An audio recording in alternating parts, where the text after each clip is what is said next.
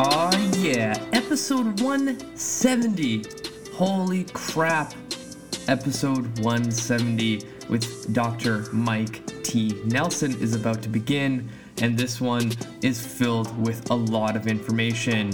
If you don't know who Mike is, you should look him up because he has a long list of degrees, PhDs, and every certification you can think of under the sun. And he had a lot to talk about, from, the skin, recovery, something called the dolphin, which is really interesting that you should definitely check out. And I'm going to definitely research more about. We talk about micronutrients and just overall his obsession with kite surfing and death metal. So great episode filled with a lot of good information. So without further ado, here's Dr. Mike T. Nelson. Hello, boys and girls. Welcome back to another episode of Cut the Shit, Get Fit. I'm your host, Rafał Matuszewski, and joining me today is Dr. Mike T. Nelson. Say hello. Hello. How are you guys? So I always like to start the show with some easy questions just to get the juices flowing and make the guests look super smart. All right. So the first easy one is, what are you currently reading?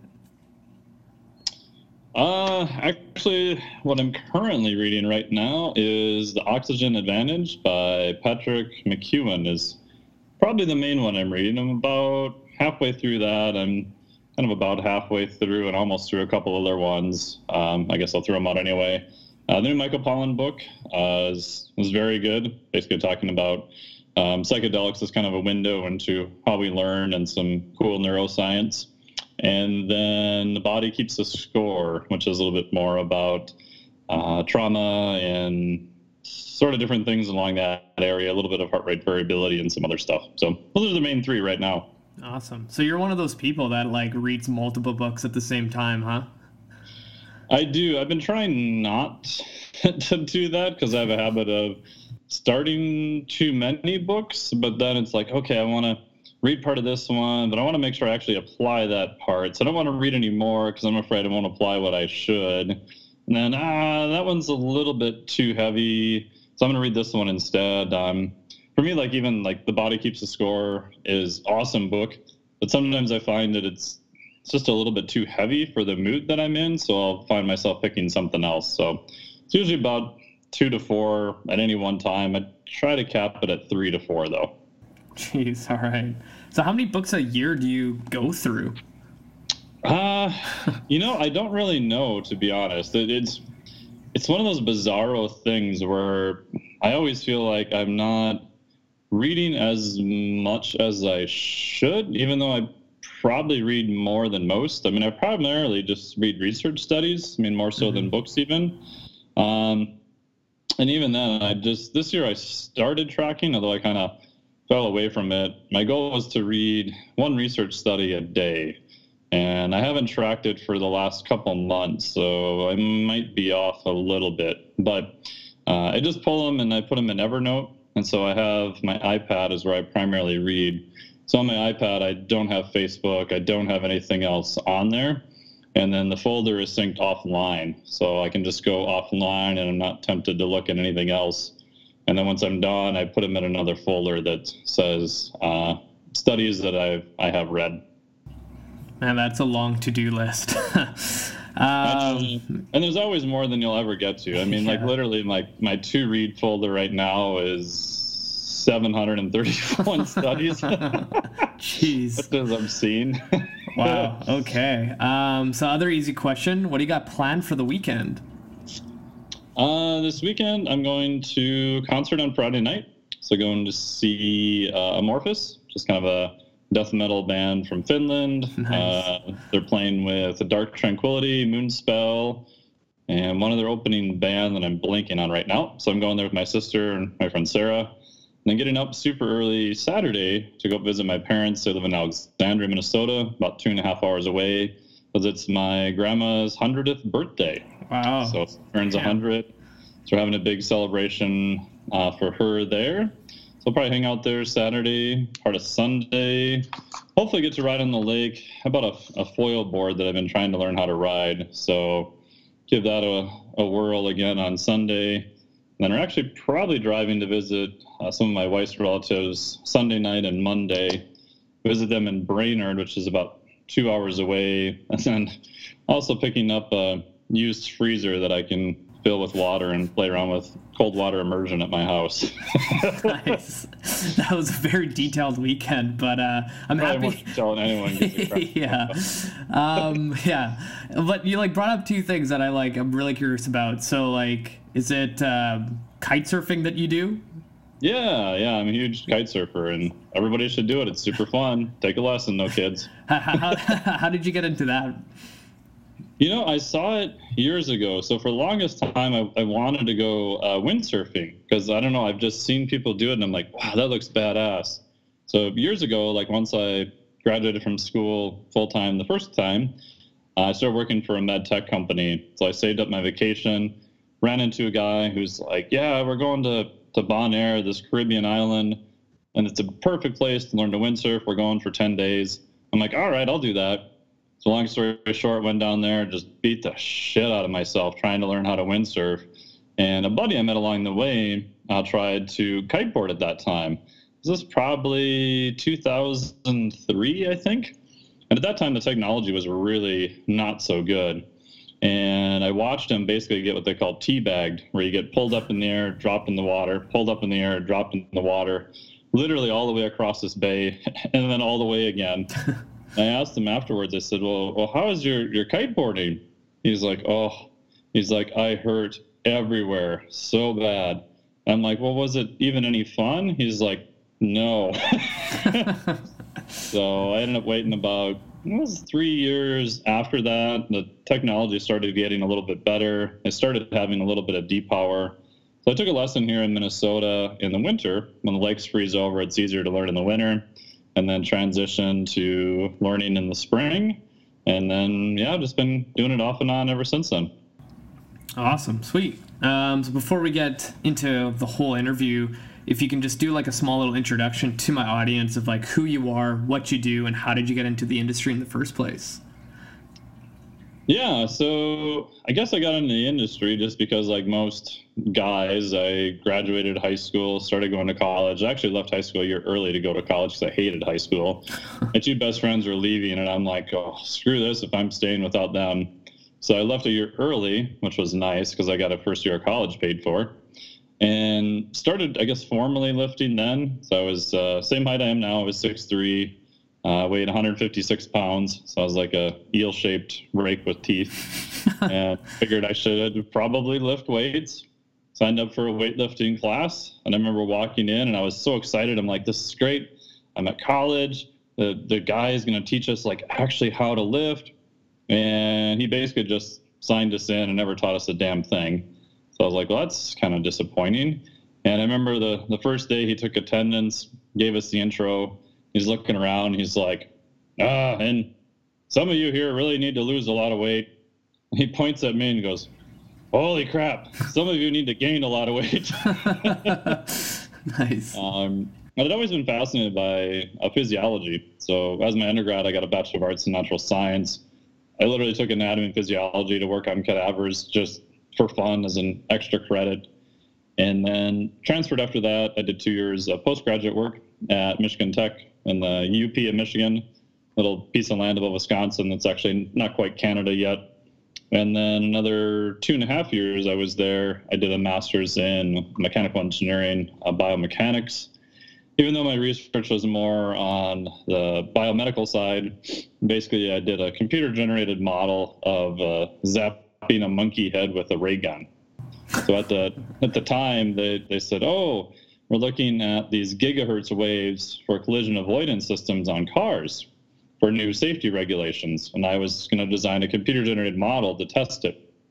And I'm like, okay, sure, you'll give me some funding. So I had to go back and learn heat transfer and thermal 1 and thermal 2 and conduction heat transfer. And I'm like, well, I was wondering why there's people from Brooks Air Force Base in Texas on some of the papers, one paper I wrote. I'm like, well, whatever, I got my money, I got done, finally graduated, took 2.5 years. About 5 years later, my former advisor sends me this little clip from the paper that says, military declassifies ray gun. And basically it was for a non-lethal crowd dispersion is what they wanted it for.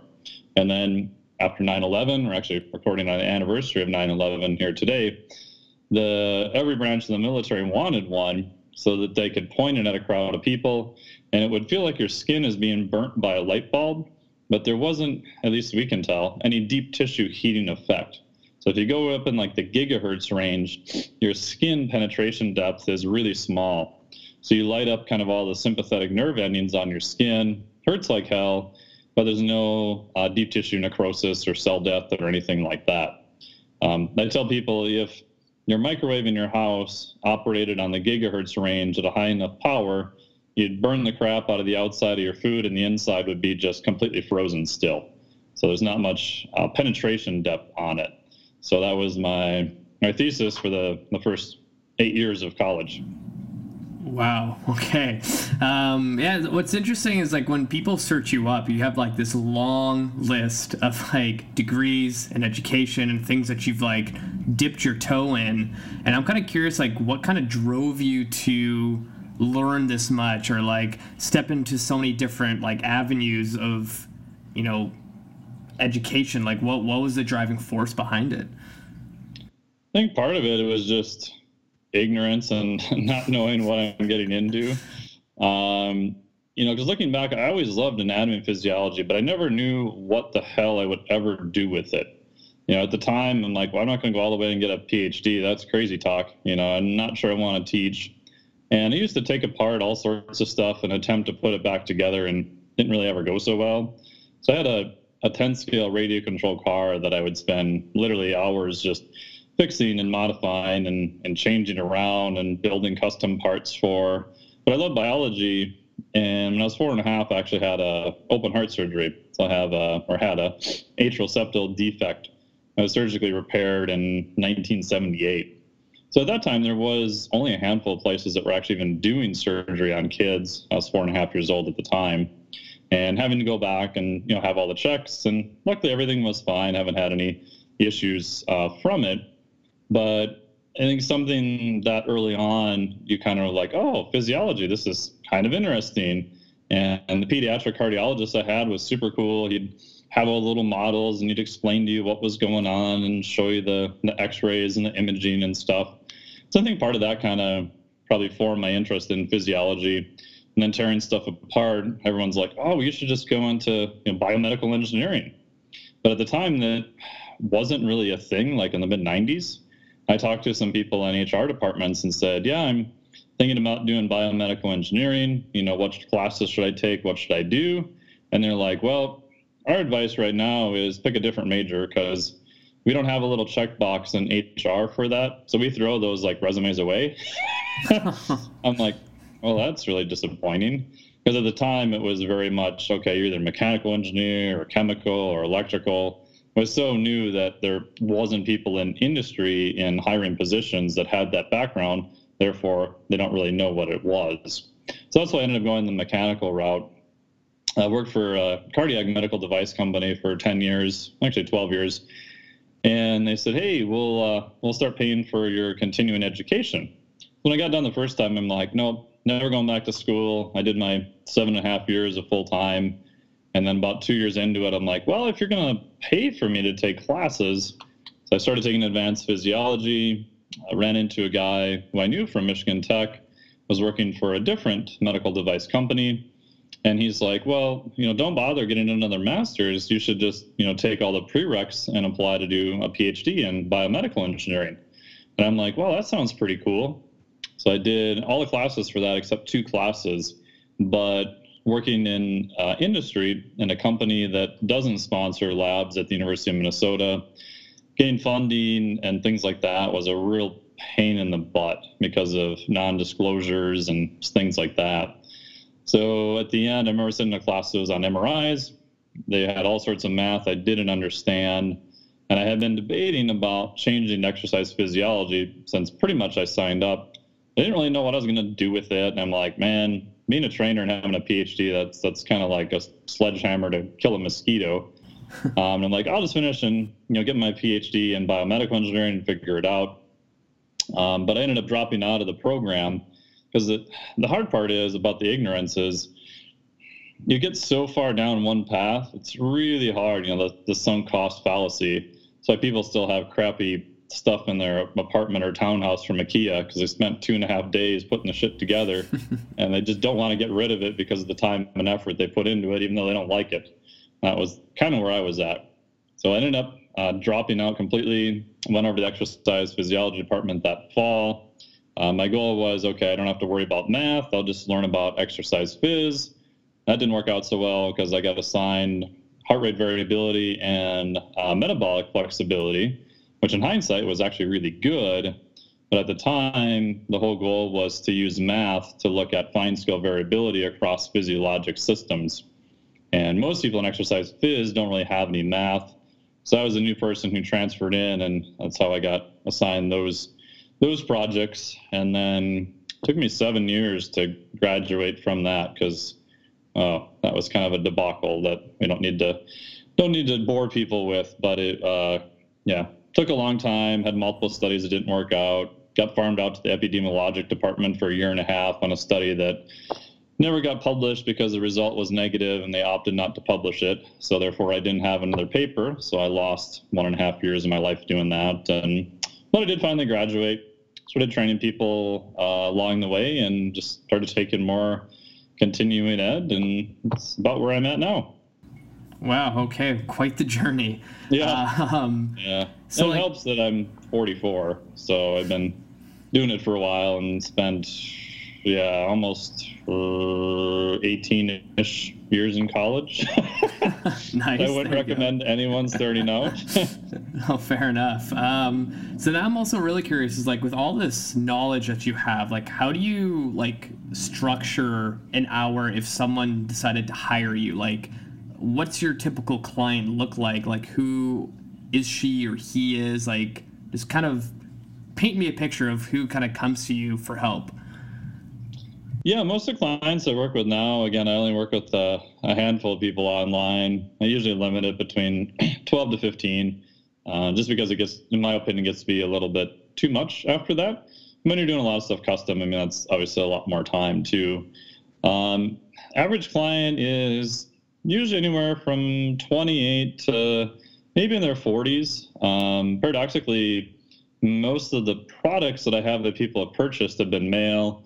Almost all of my online clients, 80-70% are actually female. And most of them are trainers or working in the fitness industry. Most of them are intermediate to advanced. And then they all have something that's kind of wonky that no one can figure out. From it's kind of weird metabolic stuff or weird pain movement stuff.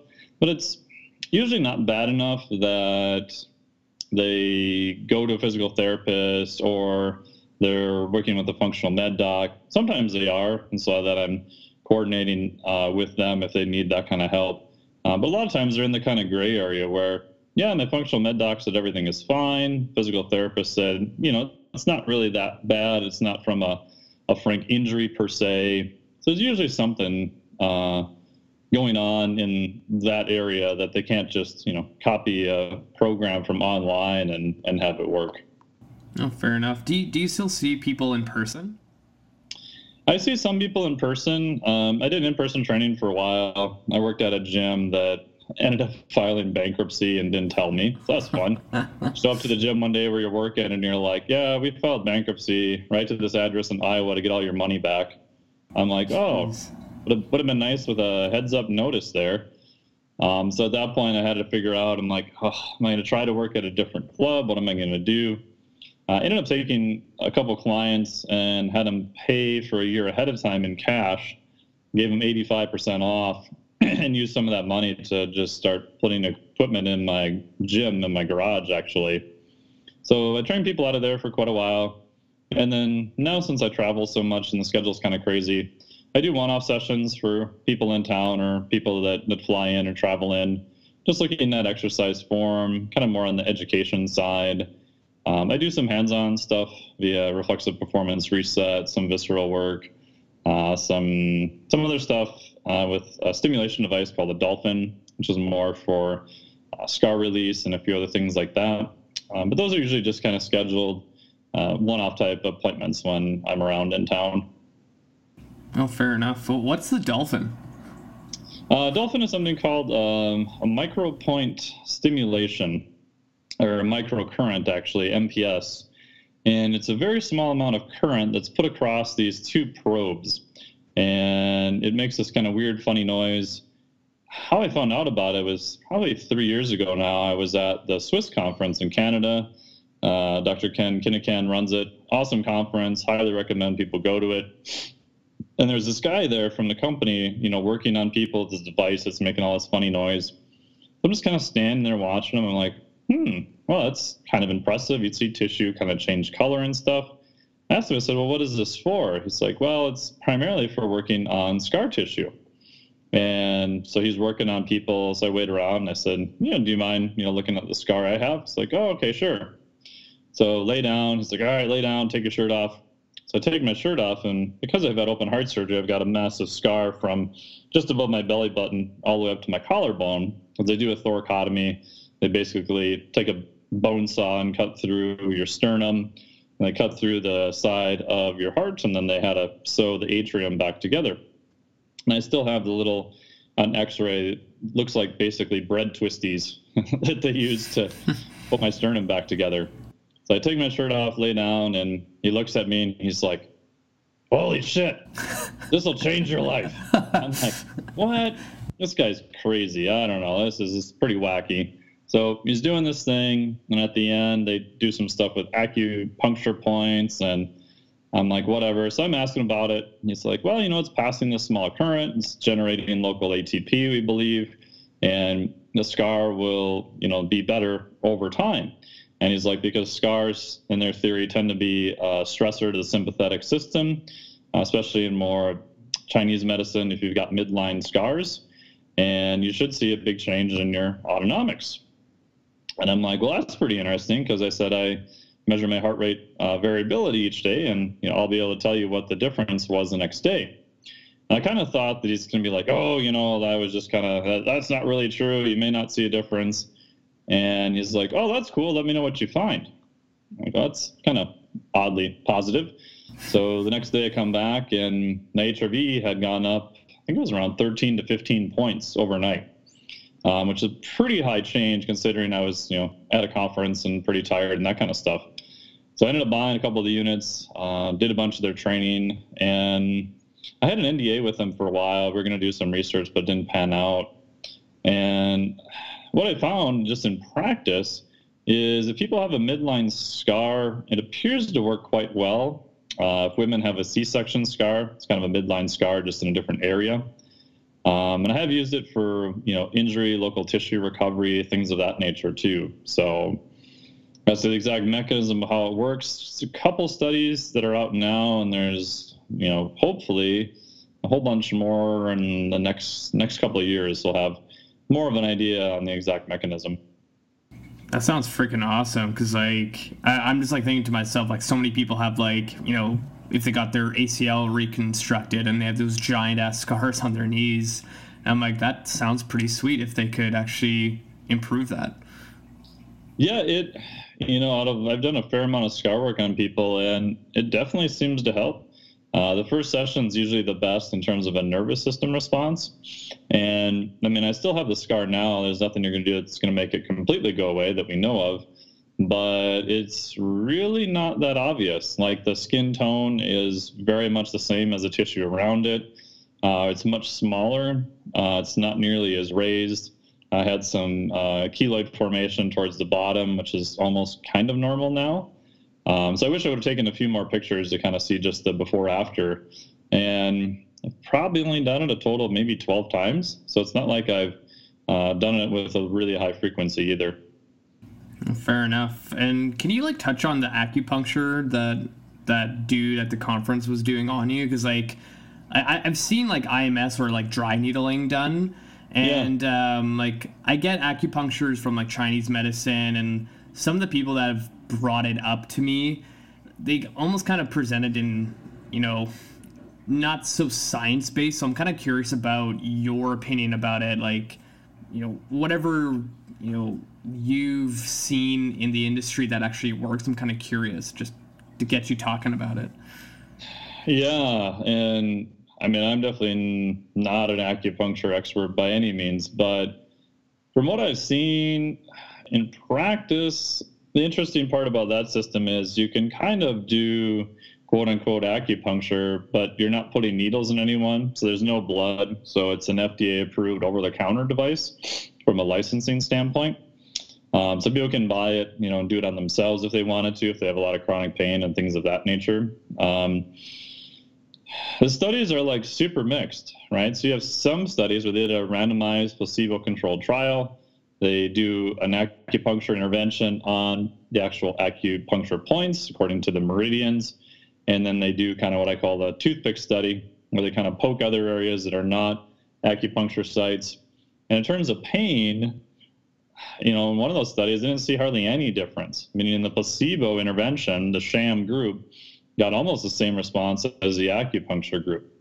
Now, it is, if you look at a lot of pain research, pain is extremely susceptible to a placebo. Doesn't mean it's good or bad. That's just kind of where it is. If you look at other studies, it says, maybe there's something there. But, I mean, I'll be the first to admit that a lot of those studies are not highly controlled. The thing that I found super weird was the device, because it's putting electricity in, has a way of measuring the resistance. So you'll see a light up and you'll see a tone. And I'm not very good at finding acupuncture sites, but the tone will change once you hit an acupuncture site. And I'm like, wait a minute. So you're telling me that the tone will change when I hit an acupuncture site? And you'll hear it kind of go from like, I'm like, wait a minute. How the hell does that work? Am I pushing harder? Am I not pushing harder? Do I unconsciously know where the acupuncture sites are, even though I'm not trained in acupuncture? And at the training, I was able to reproduce it on, about 10 different people. It's like, sure as shit. You get to the, H7 point on the wrist and the tone would change and right about that area. Some of them you could get just approximately in the area and there'd be a tone change. And some of them you had to be, pretty precise.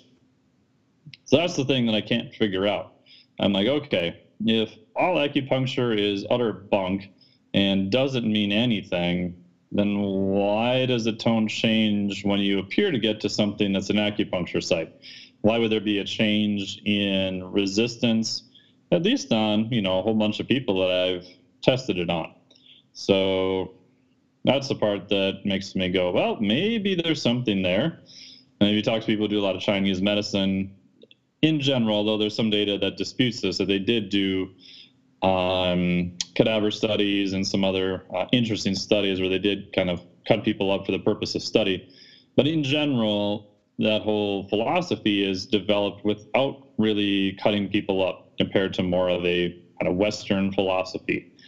And my guess, and this is purely just a guess, that the meridians and other things they talk about may be accurate, but it's just described in a different way because they're trying to explain phenomenon without kind of cutting up the body and looking at it from more of an inside perspective.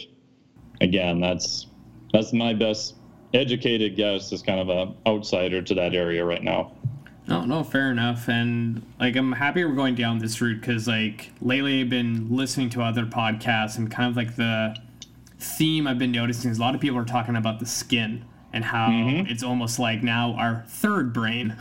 Sure. You get so much sensory information to it. So I'm kind of curious about your opinion about ROC tape and K-tape. Have you seen any, worthwhile things with it? Yeah, I've played around with it for quite a while. I did some of the early training through Z-Health, through Dr. Cobb. I was one of the first master trainers. So I did their R phase, I phase, S phase, T phase, 9S, master trainer cert, all that kind of stuff.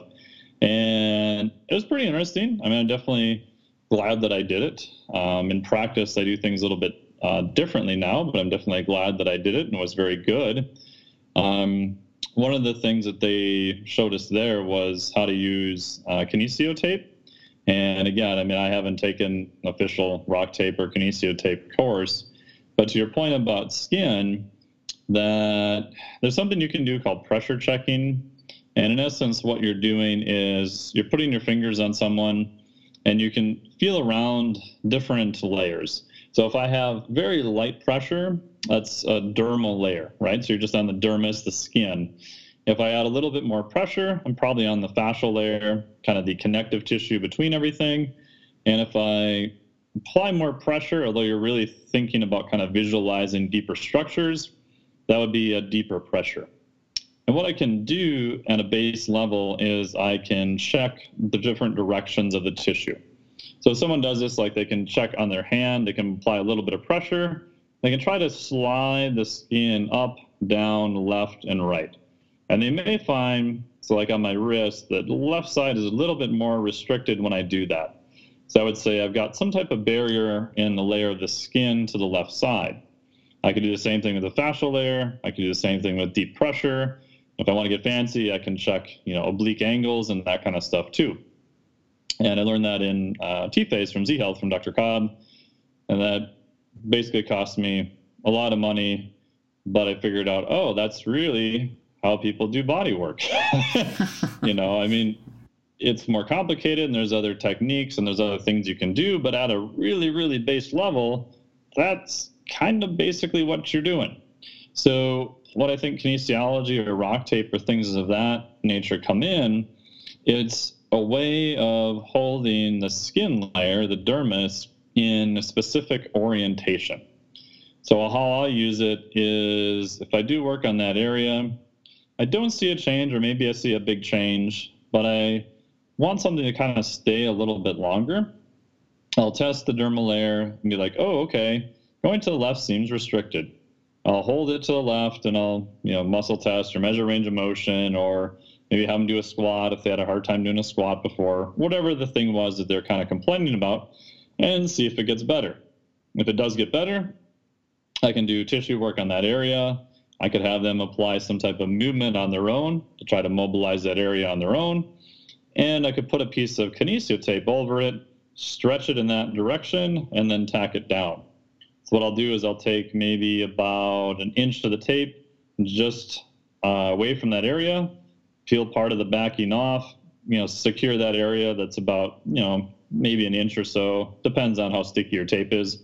And I'm going to pull that area that's now stuck to the skin, and then I'm going to stick down the rest of it. So in essence, instead of me holding my fingers there, pulling to the left, I'm using the tape to do that for me. So what am I doing? I'm applying input to the nervous system in that direction, and now that will stay for a period of time, so that input is more of a constant now. Oh, it makes sense. And did that make any sense? Yeah, it did, definitely. What's interesting too, like, I'm really curious about pain right now. And, when I took the rock tape course, the instructor was talking about, like, you get this huge placebo effect on a certain amount of people because, like, pain is so emotional, right? Yes. Like, you put a Band-Aid on your knee, you feel invincible now, right? Like, you tape an athlete's ankle and he goes play, a game of football, he's going to believe that his ankle is indestructible. So I almost think, like, if you tape a sore lower back, that individual is going to be like, okay, with this tape, I'm going to be protected, like, my workout's going to be fine. So it's kind of interesting, like, how the mental state affects pain. 100%. I mean, placebo effect in pain, there's some studies that say maybe as high as 60 or 70%. It's pretty massive.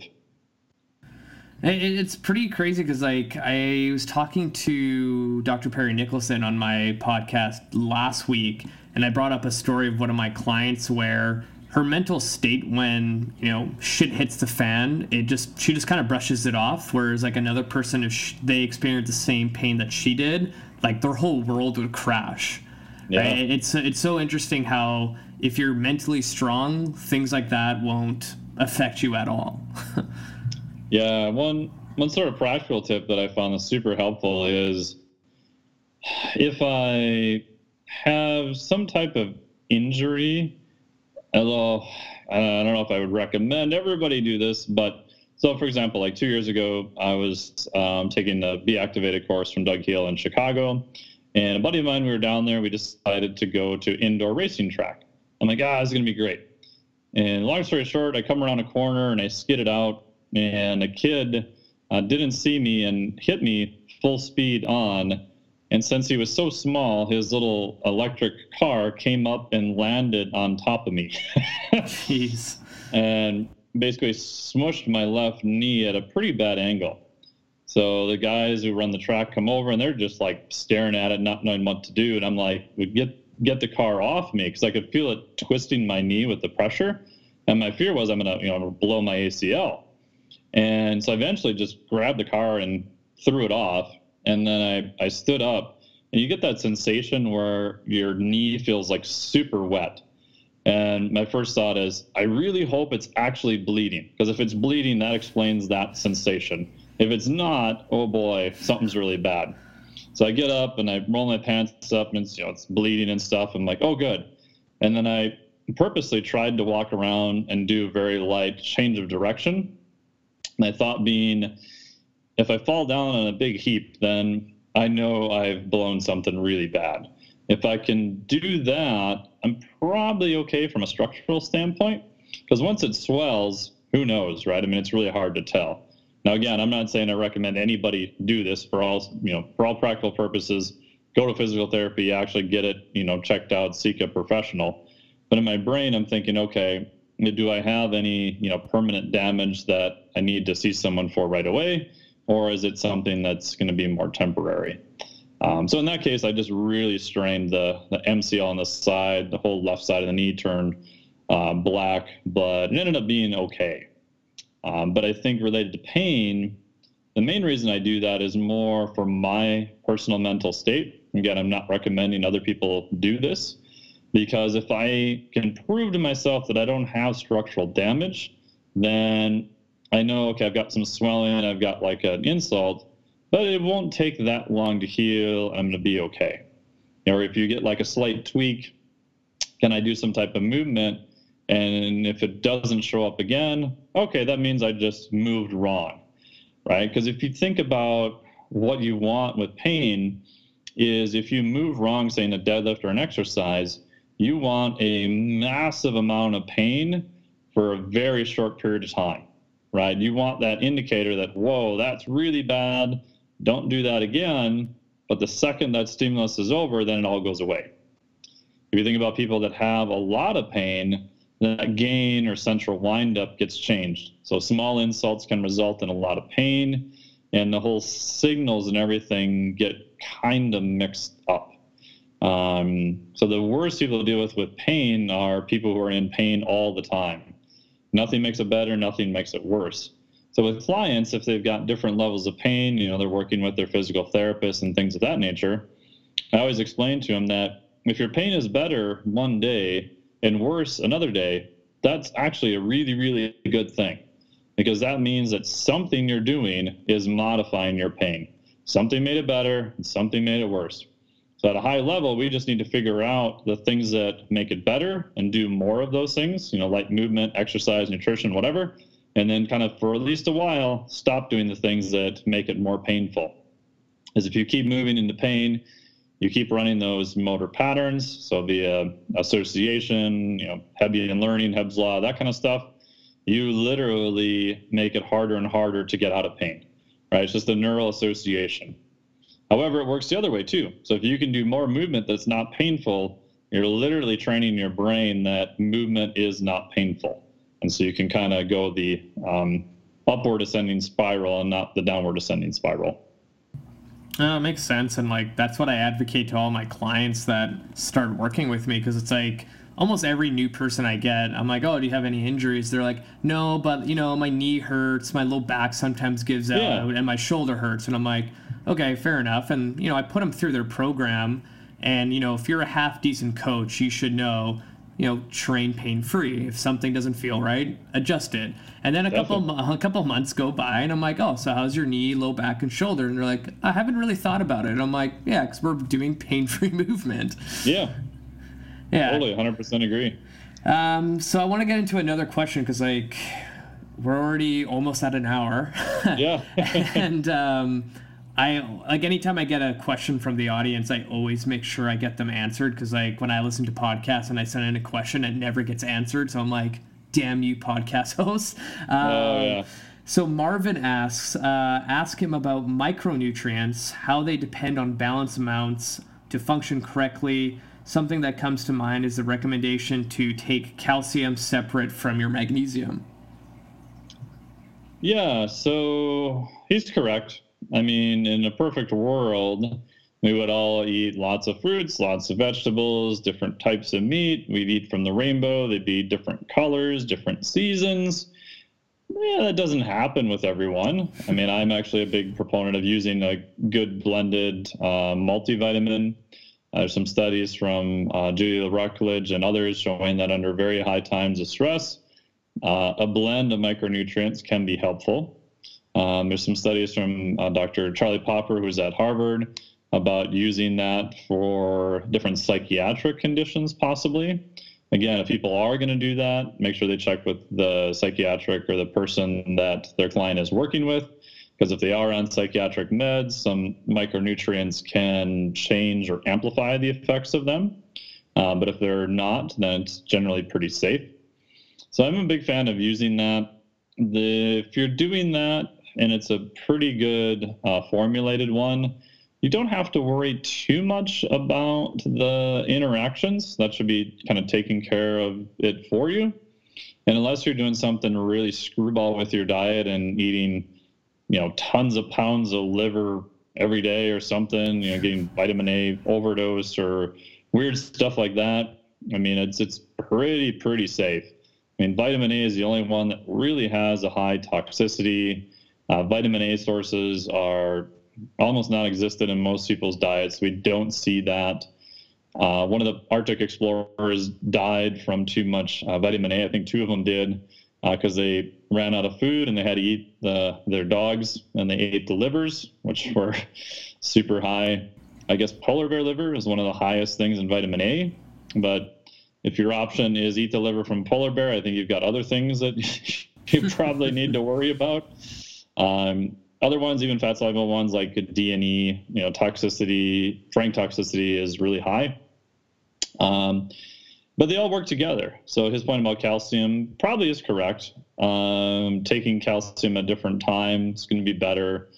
In terms of interactions, you can look at people who take too much zinc, you can deplete out copper. If someone is taking a higher amount of a single B vitamin, I'd like them to take a B complex because all the B vitamins kind of work together.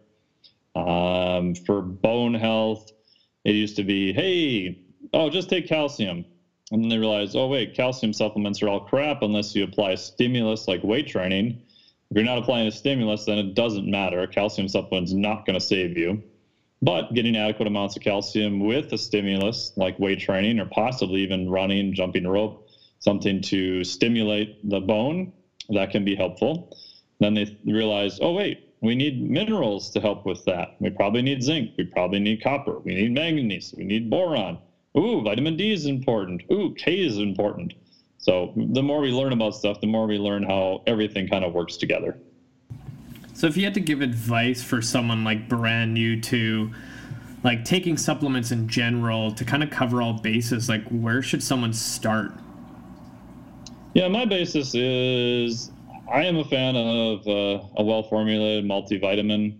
I use one from a company called Neurosynergy. You can look them up. The Thorne Elite AM and PM one's pretty good. I don't really make any money directly from either one of those per se, but if they want an affiliate link, I can find one for them. Those are probably my 2 favorites right now. I'd say that's a good place to start. Other things that people are low on are fish oil, EPA and DHA. Probably looking to get around 3 grams combined to start. And that's because most people are low, especially if you're not eating a lot of cold water fish. Sadly, up until a couple of years ago, even farm salmon was high in EPA and DHA, so the fish oils themselves. Sadly, that's not true anymore. Vast majority of farm salmon is very low in fish oil because they changed the feed source that they give the fish. That had to do with some really screwball energy calculations and a bunch of other stuff. And if it's not in the feed, it's not going to be in the flesh of the fish either. So I think a fish oil supplement's a good idea. I'm a big fan of creatine monohydrate because it's really cheap. For performance, it can help. And there's some really cool studies looking at neuroprotective effects. You may need a higher dose. Performance around 5 grams per day. Neurologic stuff, maybe 10 to 20 grams a day, depending on what you have going on and what you're trying to do.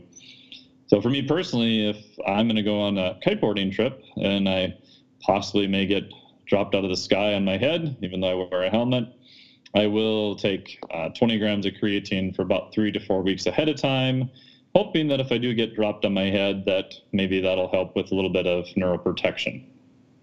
No, fair enough. And maybe for the last question, because we're coming up to that hour, where can people find you online if they want more information? And anything else you want to plug on my show, you can right now.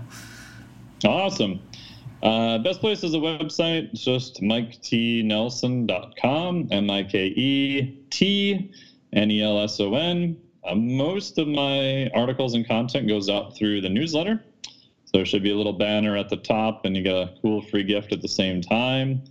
The other one is I have a certification, which is the Flex Diet. You can just go to flexdiet.com, FLEXDIET.com. And what I did was it's the top sort of 8 interventions that a trainer could do, more so on the training and I should say more so on the nutrition and recovery side. So one of them is like protein, one of them is carbohydrates, one of them is fat, things like sleep, exercise, NEAT, fasting. How do you take all those interventions and what is sort of a priority ranking of them? And then I break down into about a theory for about an hour of what you would need to know. Then I have specific action items for each one. And then that kind of all rolls up into a system that you can use with clients. So if you have a lot of clients, say at a bigger gym or you're doing it online, I give you a system to walk them through the interventions that they would need, primarily in nutrition and recovery, and basically how to do that and to be educated on the theory of metabolic flexibility combined with flexible dieting at the same time. That's just flexdiet.com. Awesome. So thank you so much for your time. This was amazing. Yeah, thank you so much for having me on here. Really appreciate it. All right, so that's going to wrap up episode 170, and I want to thank every single one of you out there listening from day one, and I want to thank all the new listeners listening to my show because this thing has been growing since day one. We're almost at 200 episodes, so from the bottom of my heart, thank you so much, and I'm going to say this at the end of every single episode: share this podcast with your friends and family on every social media channel you can think of so we can reach more people, give them good information, and make the world a better place in the fitness and health realm. And for those who are not signed up yet, click the show notes, hit the subscribe link for the newsletter that I send out every Monday or Tuesday, depending on how busy I am, filled with a lot more great information about fitness and health. And I'll continue giving you the best podcast episodes out there. That's it for me this week, you guys. Until next time.